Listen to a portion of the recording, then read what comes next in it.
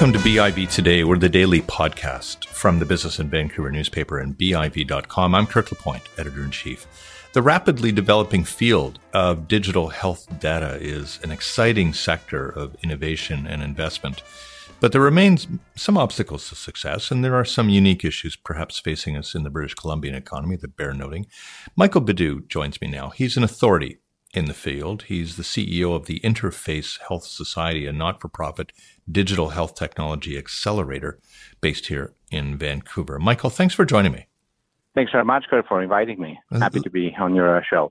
Try to describe for me the range of technologies we're talking about here. It's pretty vast. Yes. So, what we're talking about when we refer to digital health is really the digitization of health, wellness, and healthcare.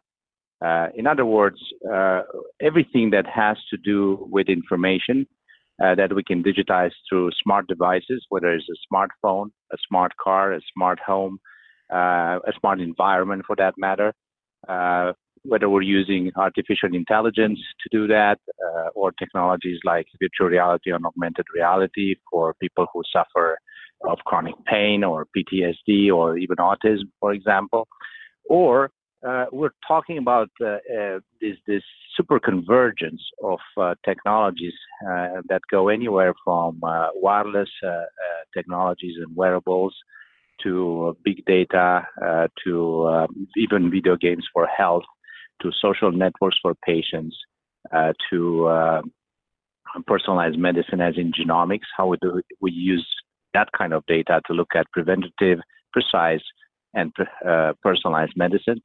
So it's a massive super convergence of multiple technologies who, for the first time in the history of humankind, are kind of getting together to solve very serious issues in our health and healthcare for our children, for ourselves as adults, for the elderly.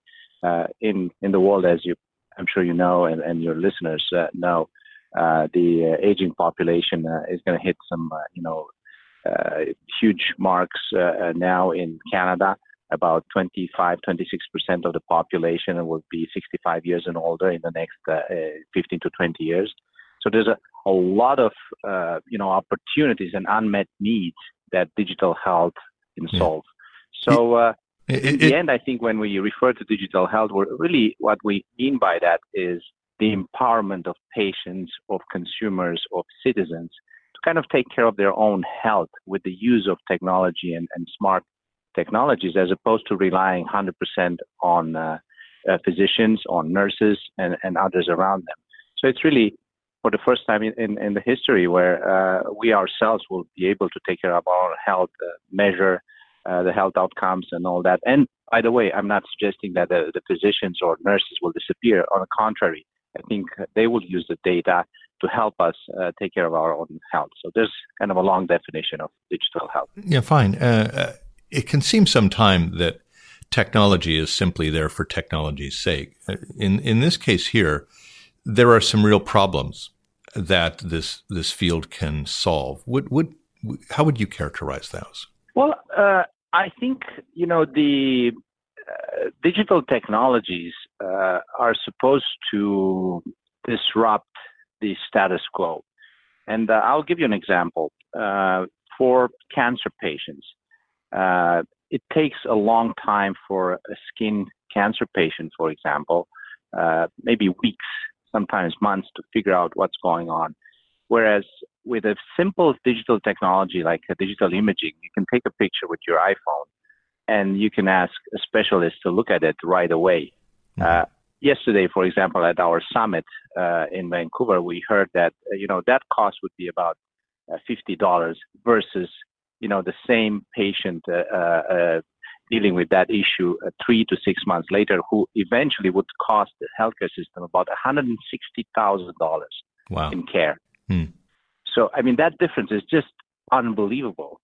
So the promise of digital health technologies are that not only that they're ubiquitous, they're faster, they're cheaper. They can actually deliver better health outcomes in a shorter amount of time. So in a way, the problems that are facing us today as a healthcare system in Canada are massive. I'm sure you know, the healthcare system in British Columbia, for example, spends about $19 billion a year. That's about 44% of the budget. We can definitely look at how can we use that kind of money to implement innovation, and in projects that can actually take days, weeks, maybe months to implement, as opposed to years and hundreds or billions of dollars in kind of projects like Cerner or other big technologies. So you pointed there's a lot of promise on the digital health to solve the kind of problems that we have today.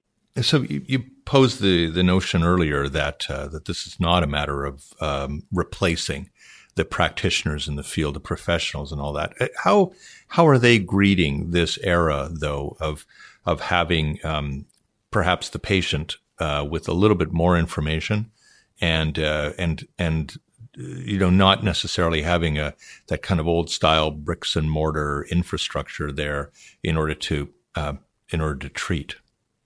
So we have looked at quite a bit of research on the productivity and professional satisfaction by family doctors, specialty doctors, nurses, even medical students. Mm-hmm. And we see that there's a tremendous frustration in the healthcare system itself because of the length of time that it takes to adopt some of those technologies that can help physicians, specialists, nurses, and others, allied healthcare professionals, for example, to take care of people through new technologies. I think anything we can do to empower not only the patients with the right data and all that, but obviously physicians who know what they're doing with relevant data, with genomic information, for example, from the birth to the time of the end of life, for example. There's a lot of things we can do preventatively, and as you know, it's better to spend $1 today in prevention than $10 later in healthcare, in intensive care or acute care. About 85 to 90% of our budget actually goes into chronic diseases and acute care. And so anything we can do on the preventative side and to help people change their behavior, I think it's all good news for the population. It's good news for our communities, for our families, for our friends, and in the end, for the government. Michael, when you talk about empowering the patient, I can see where there will be so many people who have a familiarity with technology who will take advantage of this fully. And yes, obviously reduce healthcare costs and provide better outcomes. What do we do, though, about those who may not be as technologically sophisticated? How do they fit into this field? Well, that's a good question, Kirk. I think these days, even the elderly, like 70, 80-year-olds, we have seen when the iPad, for example, came on the market 5-6 years ago, we have seen children like, the 30, 40-year-olds buying iPads for their parents as Christmas gifts. And the adoption was quite significant. The usability of those devices, allow a 70 or 80-year-old person to actually deal with technology in a very easy way.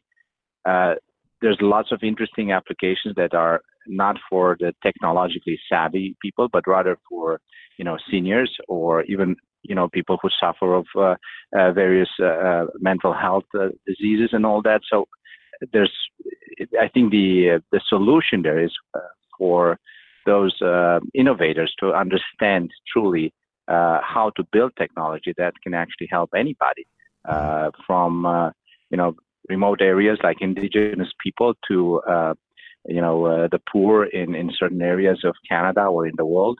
So those technologies do exist, and they don't have to be necessarily on smartphones. They can be used, for example, as text messaging for alerts. We've seen very interesting technologies developed in Canada or in the United States, for example, that help pregnant women in Africa or people who suffer of AIDS or people, for example, who are looking to buy the real drugs to treat themselves through text messaging. which is a very simple, easy technology that I think everybody can use. And as you know, in Canada, about 95% of the population, we all have smartphones, regardless of the age. Yeah, exactly. I'm fascinated with a bit of a paradox that we have in our society around the data that gets produced by all of this. On the one hand, people are very concerned about their privacy in this age. At least they seem to be, and yet the studies have all demonstrated that people are also very frustrated that their health data is not adequately shared. Are we getting closer to understanding how to balance these interests?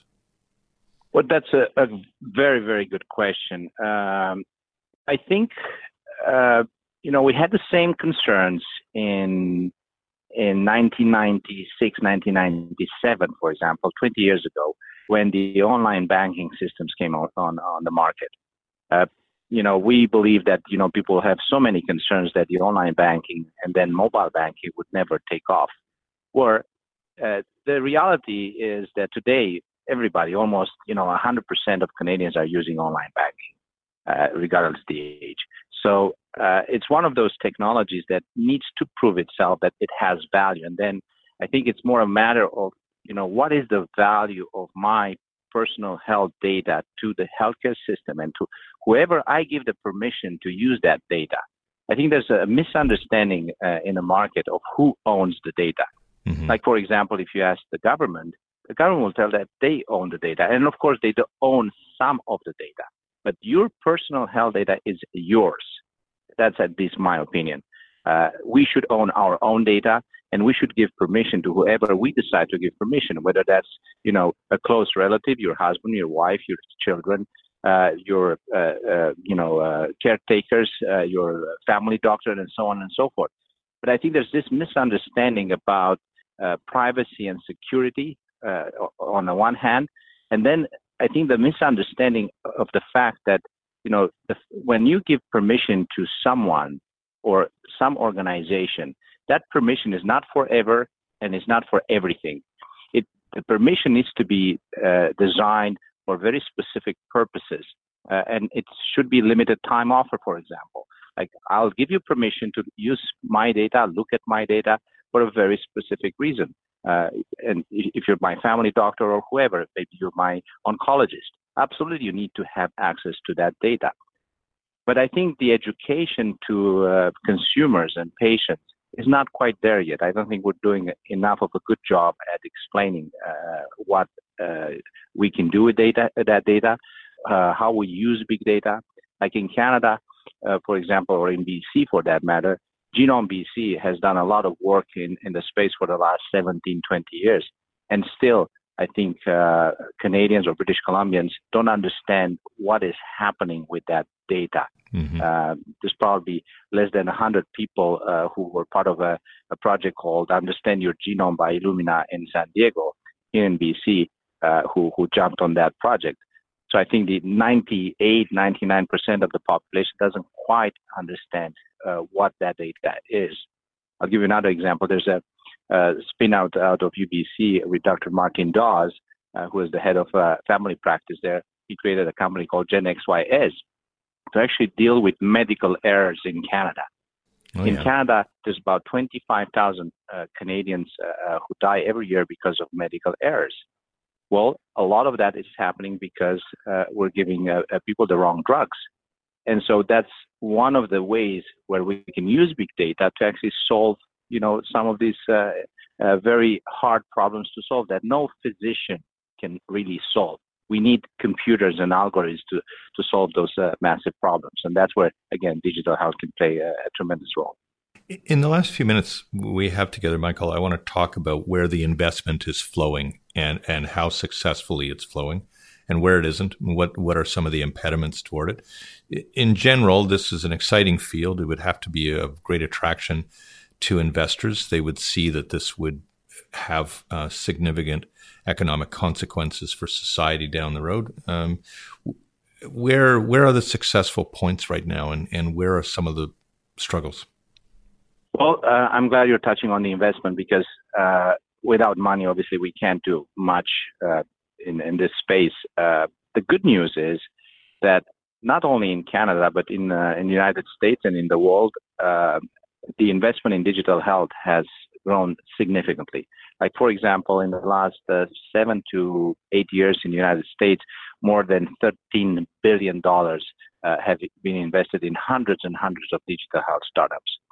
So there's a tremendous, investment in that field. In Canada, we have seen in the last 3 years investments from the government, from healthcare authorities, from pharma companies, even universities in accelerators. We probably have now about 10 to 15 digital health accelerators in Canada. We have seen the growth of the industry going from no or very few wireless health, mobile health companies to more than 1,000, maybe 1,500 startups in digital health in Canada. In BC alone, we have seen in 2009 about 20 or so digital health companies. Now we have more than 150. So there's investment happening from organizations such as National Research Council, the Industry Research Assistance Program. There's money coming in from a few venture capital firms, whether they're based in BC or Ontario or Quebec or Alberta for that matter. So there's investment happening.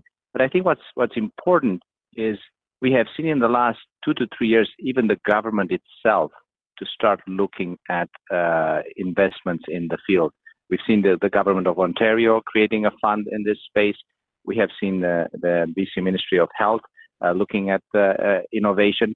So finally, after, 9-10 years of discussions in this field, we have seen finally the government paying attention, and I think we'll see more money coming into the field. So that's the positive side. The not so positive side is that still the healthcare system, it's very averse to risk and innovation adoption and all that. But that's, I guess, just a natural, normal thing. It's up to us, the startups and the entrepreneurs, to convince the system that what we do has value, can reduce cost, can improve health outcomes, and we can actually help make the whole healthcare system more sustainable in British Columbia or in Canada, for that matter. Well, my last question then has to do with, and it's a parochial one. It's what are the opportunities for us here in BC in this space? Where would you see our priorities over the next 3 to 5 years here? So I would start with, there's a couple of areas where I think we are very good at here in BC, and we can, again, use the strengths that we have on the technology side. Mm-hmm. So that we can create, relevant solutions to very real market needs. For example, in the aging population, we have, people who suffer of Alzheimer's or dementia or chronic diseases. There's a lot that we can do for these people to start treating them at home. So what we have seen, not only in BC, but in the world, is this decentralization of digital health solutions that go to your home to actually take care of your parents at home through remote technologies. So I would say that's definitely one sector that we should look into and pay attention to. There's a lot of opportunities right there. I would say that in the mental health for the young people, the opioid crisis, obviously, it's something that we have to do something about it, and we can use virtual reality therapies, for example, that can deal with chronic pain and PTSD and a lot of mental disorders to start treating the young patients, and do that at home in a very casual way, if you like. So that it's affordable, that is convenient, that is affordable. So definitely those are at least two of the ways that we can look at technologies. I'll give you a quick example. In British Columbia, people who suffer of chronic pain are waiting for 2 to 3 years to see a pain specialist. To me, that is insane. Yeah. I think the consequences, in the workplace, in a family, in your own family, in the community, to have someone in pain to wait for 2 to 3 years to see a pain specialist, to me, that is kind of crazy. So we need to solve that problem. And I think we have technology can help do that, can reduce the wait times, can actually scale some of these technologies, and we can help people at home to deal with that kind of condition. Michael, it's been a really interesting conversation. I could go on for a lot longer. I want to thank you for your time today. Thank you very much, Kirk. And I appreciated the opportunity to share some of our thoughts with your listeners and readers. Thank you. Michael Bidou is the CEO of the Interface Health Technology. It's a not-for-profit digital health technology accelerator based here in Vancouver. I'm Kirk LaPointe. Thanks a lot for listening to BIV Today, the daily podcast from the Business in Vancouver newspaper and BIV.com. We'll talk to you next time.